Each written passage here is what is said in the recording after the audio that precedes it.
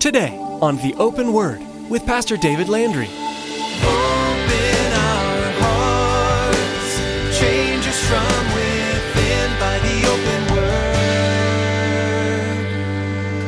Give us ears to hear your truth and eyes to see the needs around us as we draw close to you. May we thirst for the water that your love brings us. Open our hearts, change us from within by the open word. And never truly accomplish all that God had purposed in their lives. We rob the potential of our lives every time we follow after the flesh. At first, that loss may not seem to be too very great, but as the years and as the situations come and go, we find that we've run our potential for the kingdom of God into bankruptcy.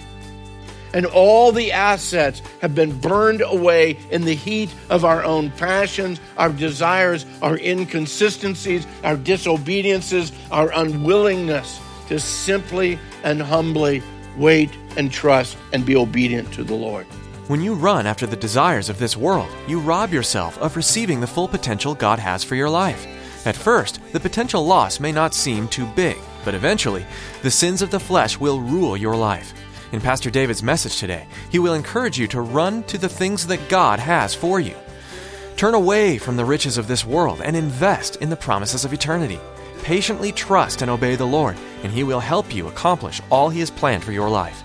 And here's Pastor David in the book of Judges chapter 9 as he continues his message through the book of Judges.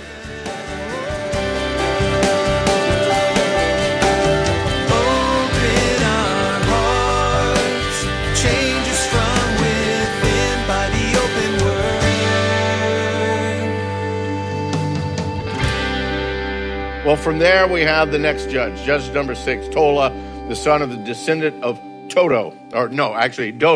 And he judged for 23 years.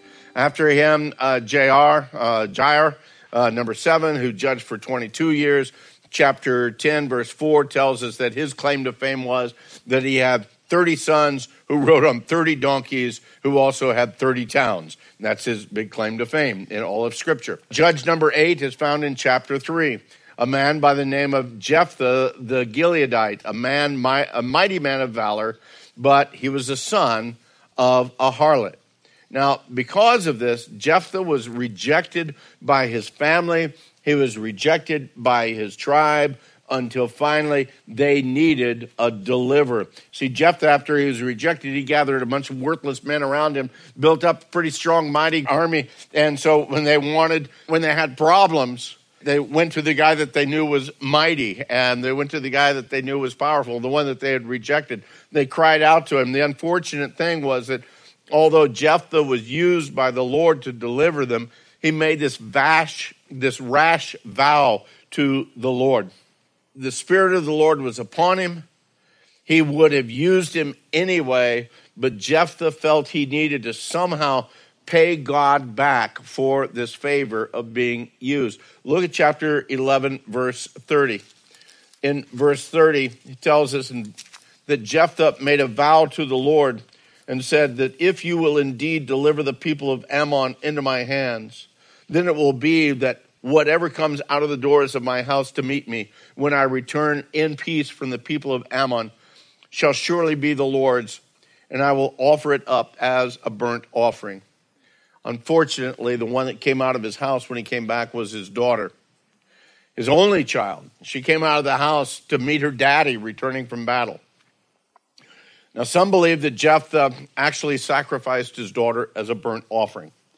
Others, they read that and they feel that no, his daughter was sacrificed to the Lord to serve the Lord continually, to remain a virgin, to never marry, in order that she could serve the Lord with a whole heart. And they believe that, again, the Lord could have very easily stopped him like the Lord stopped Abraham when Abraham was about to sacrifice Isaac. Believe it or not, the wording of the Scripture doesn't make it entirely clear exactly what did happen, because he said that I will whoever comes out or whatever comes out shall surely be the Lord's. And yeah, I will offer it up as a burnt offering. But then there's other wording in the balance of that chapter gives at least the argument. We don't know for sure, but we do know that in Deuteronomy, the Lord says, do not offer your children as a sacrifice. I mean, totally forbidden by the Lord. So even if he did offer his daughter, it was nothing that the Lord wanted. This is something that Jephthah, who apparently had no real connection, no real strength in the Lord, would have done all totally on his own. Now, Judges 9, 10, and 11, they're all summed up together in chapter 12, verses 8 through 15. Judge number 9 was Ibzan of Bethlehem. Verse 9 tells us he had 30 sons. He gave away 30 daughters in marriage. He brought in 30 daughters from elsewhere for his sons, and he judged Israel for 7 years. Number 10 was Elon the Zebulunite, and he judged Israel for 10 years. And number 11 was Abdon, the son of Hillel the Pirathonite. And verse 14 tells us that he had 40 sons and 30 grandsons who rode on 70 young donkeys, and he judged Israel for 8 years. Then we come to chapter 13, and we come to the introduction of actually the final judge before the coming of Eli as the priest and Samuel before they come into the scene. Judge number 12, Samson. One of the saddest stories from one of the saddest books of the Bible. And yet, even in the midst of all that was wrong within the message of Samson, there's still a lot of light that shines through it. Here we find God answered a prayer of an unnamed woman. Chapter 13, verse 2. We read that a certain man from Zorah of the family of the Danites, whose name was Manoah, and his wife, they were barren, they had no children. Verse 3, and the angel of the Lord appeared to the woman and said to her, indeed now you are barren and have borne no children, but you shall conceive and you shall bear a son. Well, in an effort to be able to honor the Lord for that word and to find out the name of the angel and to make sure that what his wife had said was actually true, they set up this time that, hey, if you ever see that angel again, come and get me. The angel came back again. She went and got her husband. He came to her. And in verse 15, Manoah said to the angel of the Lord, please let us detain you and we'll prepare a young goat for you. And the angel of the Lord said to Manoah, catch this. This is a very important part here. Though you detain me, I will not eat your food. But if you offer a burnt offering, you must offer it to the Lord. For Manoah did not know that he was the angel of the Lord. And then Manoah said to the angel of the Lord, well, what is your name, that when your words come to pass, we may honor you? And the angel of the Lord said to him, why do you ask my name, seeing it is wonderful? Doesn't Isaiah give us the fulfillment of who that angel is? Isaiah chapter 9, verse 6 says, his name shall be called Wonderful Counselor, the mighty God, the everlasting Father, the Prince of Peace. Again, I see within the book of Judges these angels of the Lord coming and speaking, receiving worship, receiving the offerings that are given to them. I see them again as a pre-incarnate vision of Christ here coming and speaking to these individuals. He was definitely actively involved, I believe, in all of these things. So, okay, back to the life of Samson. Down in verse 24. So the woman bore a son, called his name Samson, and the child grew, and the Lord blessed him. And the Spirit of the Lord began to move upon him at Manaah Dan between Zorah and Eshtaol. So much promise. There's so much potential right here. The Spirit of the Lord was upon him. He was a completed promise of God to his mother and his father. So much was there. And yet Samson wasn't a man that was desiring to follow hard after the Lord. Samson followed hard after the desires of his own flesh. And yet the amazing thing is God still used him in the midst of that. And that blows me away continually when I see these things. But I'm also blessed by it. Because again, it speaks of the mercy and the grace of God. Does Samson pay for his sins? Oh, absolutely. Number one, his life is an absolute mess here. And it does not end well for Samson at all. But at the same time, we see God's hand in his life. Look in chapter 14, beginning in verse 1. Samson went down to Timnah. He saw a woman in Timnah of who? The daughters of the Philistines, the enemy, the pagans. And so he went up and he told his daddy and his mommy, yeah, I've seen a woman in Timnah of the daughter of the Philistines. You can go get her for me. I want her as my wife. This sounds like a spoiled brat. Go get her yourself, you want her. But no, his father and mother said to him, is there no woman among the daughters of your brethren or among my people that you must go and get a wife from the uncircumcised Philistines? And Samson said to his daddy, oh, get her for me, get her for me, get her for me. So they go down. Mom, dad, Samson go down to get engaged to her, and on the way, Samson ends up killing this lion.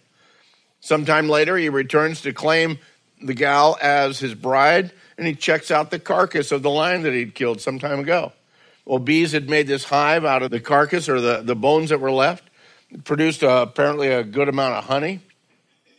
A little bit later, this becomes a riddle for him as he posed this to the young Philistine men who had come for his wedding. There were Philistine men who came to his wedding because none of his friends came to his wedding. Apparently, Samson was so ego-driven, he probably didn't have a whole lot of friends.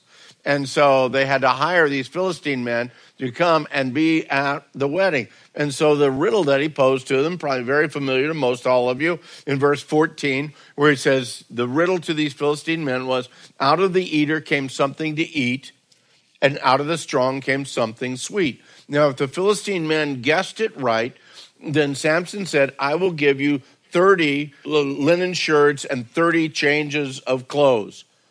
But if you can't guess, you guys have to give me 30 linen shirts and 30 changes of clothes. Well, the young men couldn't guess on their own at all. And so they went to Samson's fiance and they warned her. They threatened her, literally. They were not her friends either.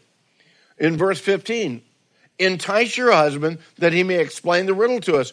Otherwise, we're going to burn you and your father and your whole house down. Have you invited us in order to take what is ours? Is that not so? Nice group of young guys, the ones you'd love to have at your party. So the woman of Timnah, she kind of had the same attitude as Samson. She began to cry and to plead, and for 7 days of what should have been a happy occasion, a Jewish wedding, Middle Eastern wedding, lasting 7 days, party for 7 days. Finally, the wedding vows are taken. So what should have been a good time, she's continually nagging and crying and pleading with Samson. And Samson's finally, he's had enough. And so he tells her what the riddle means. And of course, she goes and she tells the young Philistine men right away what it is. And then they came and told Samson, hey, we know what it is. It's a lion and honey within the lion. And so Samson's response to these guys is absolutely classic. It's one of my favorite responses in all of Scripture. In verse 18, it says, if you hadn't plowed with my heifer, you would have not solved my riddle. Guys, let me encourage you. Do not use that phrase, okay? It's probably not real, uplifting for your wife, but it is a classic. If you hadn't plowed with my heifer, you wouldn't have solved my riddle. So Samson goes out and he kills 30 other young Philistine guys, strips them of their clothes, brings it back to these Philistines, then goes on home, never gets married, just goes on home. A little bit later, he comes back. Okay, man, I'm going to go. I've cooled down. I want to go ahead and get married. But when he comes back, he finds out that his would-be father-in-law had given his would-be bride to his would-be best man. And so now he is still single. She's married to the best guy. So now he's really mad. And in chapter 15, he goes out, he catches 30 foxes and ties their tails together, puts a torch in there, lights the torch on fire, lets them loose. And in verse 5 of chapter 15, it says that they went running through and burning up both the shocks and the standing grain, as well as the vineyards and the olive groves. Now, again, then after killing about 1,000 Philistines with the jawbone of a donkey, Samson judges Israel for 20 years, and then his flesh gets the better of him again. His defeat came under the name of Delilah. Chapter 16 brings us the sad ending of Samson, and yet the final fulfillment of the promise of God from chapter 13. Remember, in chapter 13, the angel of the Lord told Samson's mom that your child will begin to deliver Israel out of the hands of the Philistines. Doesn't say he will totally deliver, says he will begin to deliver. Most of you know the story of Samson and Delilah. Samson's confidence was in his own strength, his own cunning, not in the presence and in the Spirit of the Lord. He had no clue on that. He just figured he was able to do it. He felt again that the Lord's presence or that the Lord's power would always be upon him. He took it for just believing it was always going to be there, no matter how deep his foolishness went. Samson's strength, though, he didn't realize it, but you and I need to realize it. It was not in his Nazirite vow. He had broken them time and time again, hanging around with the uncircumcised Philistines, hanging around with dead animals like the lion. Again, that Nazirite vow meant nothing to Samson. Neither was his strength in his hair. His strength always was in the presence and in the power of the Lord upon his life. And when that was pulled away, Samson was like any other man. And yet the sad truth was, after Delilah had cut Samson's hair, Samson thought he could still fight just like before. But again, it's not his hair that was gone, but it was the very presence of God, because through his continued disobedience, because he continually tested the long suffering and the patience of God, there finally came that time when God said, enough is enough, and he pulled his spirit away from Samson. And in verse 20, we read, and so he awoke from his sleep and said, I will go out as before at other times and shake myself free. But he did not know that the Lord had departed from him. Then the Philistines took him, put out his eyes, and brought him down to Gaza. They bound him with bronze fetters, and he became a grinder in the prison. King David understood that concept, that there comes a time when we can push that long suffering, that patience, that mercy of God. Remember when he sinned with Bathsheba, and after Nathan the prophet stuck his finger in his face and said, David, you are the guy. David suddenly realized not only had his sin been found out, but David had a broken heart because of that sin. And in Psalm 51, we read the reality of what David knew was a reality in his own life, or what could be a reality. In Psalm 51, down in verse 11, David writes, do not cast me away from your presence. Don't take your Holy Spirit from me. Restore to me the joy of my salvation. Uphold me by your generous spirit. Now, beloved, today, we don't live in a time that the Holy Spirit comes and goes. We as a believer, the Holy Spirit comes into our life. He is in our life. But we can also be to the point where we are not being empowered by that very Holy Spirit. We are not being strengthened, equipped, and gifted by that Holy Spirit because we're walking in disobedience. It doesn't mean the Holy Spirit is not there, but it does mean that, again, the power of his hand, the leading, and even the protection of his hand has been pulled away. Samson, again, in his life, he finally cries out to the Lord. And as a matter of fact, it is actually the only time we ever read of Samson praying or crying out or speaking to the Lord at all. Still in chapter 16, as he's tied between the two pillars that are holding up that great temple of the Philistines, Samson prayed in verse 28, O Lord God, remember me, I pray. Strengthen me, I pray, just this once, O God, that I may with one blow honor your name among these pagan people. Is that what it says? No, not at all. He doesn't care about God's honor. He cares about his own. That's what it says. Do it. Give me justice once, O God, that I may with one blow take vengeance on the Philistines for my 2 eyes. Samson took hold of the 2 pillars, supported the temple, braced himself against them. One was right, one was the left. Then Samson said, let me die with the Philistines. Pushed with all of his might. The temple fell on the Lord's and the people who were in it. And again, a very sad statement, very sad sentence here. So the dead that he killed at his death were more than he had killed in his life. Sad ending to one that was born with such a great potential. The problem is, I wonder how often that same story or a version of that story is repeated throughout the years and even today.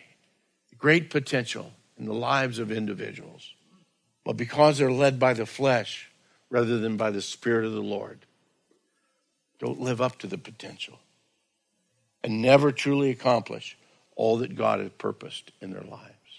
We rob the potential of our lives every time we follow after the flesh. At first, that loss may not seem to be too very great, but as the years and as the situations come and go, we find that we've run our potential for the kingdom of God into bankruptcy. And all the assets have been burned away in the heat of our own passions, our desires, our inconsistencies, our disobediences, our unwillingness to simply and humbly wait and trust and be obedient to the Lord. The balance of Judges tells the events of the idolatry of Micah and the Danites, the perversity of the Gibeonites of the tribe of Benjamin. Another really just totally gross story that's just unbelievable. Again, but yet God puts it in here, warts and all, because it's the truth of his people and it's the truth of his patient faithfulness in a people that you and I, let's face it, long ago, we'd have written them off.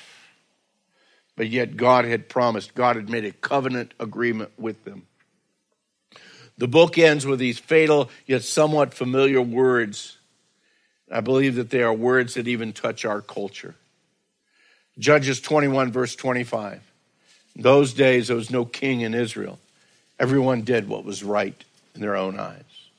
Beloved, whenever a generation fails to pass their faith on and their experience of the Lord on to the next generation, that next generation has absolutely nothing to build on and nothing to acknowledge God. And as a matter of fact, acknowledging God seems foolish in their lives because all they're trusting on is the things that they can see, touch, feel, and handle and control themselves. Whenever mankind or a culture rejects the leading of God within their lives, we can always expect catastrophe and destruction. And beloved, we're reading it on the front pages of our newspaper. We're hearing it on the internet. We're hearing it on the radio, on the television today. The chaos, the destruction, and the catastrophes that are all over us. Why? Because man continues to reject God. And beloved, we as the church today need to be found faithful to proclaim the truth that we know, the truth that we experience, if it's real and if it's true within our own lives. Open our hearts, change us from within by the open word. Surprisingly and sadly, too many followers of Jesus are Bible illiterate. They know a few basic names or facts, but the abundance of truth and love inside this great text is getting lost. This is why Pastor David feels it's necessary to take some time to work through the Bible in this series, and we're so glad you've joined us here on the Open Word for it. Each time you tune in, Pastor David will be giving you an accurate and succinct dialogue of a book of Scripture, pointing out the key passages and truths that everyone needs to be aware of. If you missed any part of today's message or any part of this series, we encourage you to visit our website. You'll be able to listen again at theopenword.com. Don't forget to subscribe to our podcast, and please feel free to share these teachings with your friends and family. Everyone can benefit from this Through the Bible series. Are you in the Casa Grande area? If so, Pastor David has an invitation to extend to you. Every message you hear on the Open Word is one that I shared here at Calvary Chapel of Casa Grande, a great church where I enjoy my role as senior pastor. I'd love to see your face next time I get up to teach, and I'd really enjoy meeting you afterward. Please consider coming on out and joining us this weekend. You'll be able to find all the information you need at theopenword.com. Just click the Calvary Chapel link at the bottom of the page. See you there. Thanks, Pastor David. That's all for today, but join us next time to continue through the Bible here on the Open Word.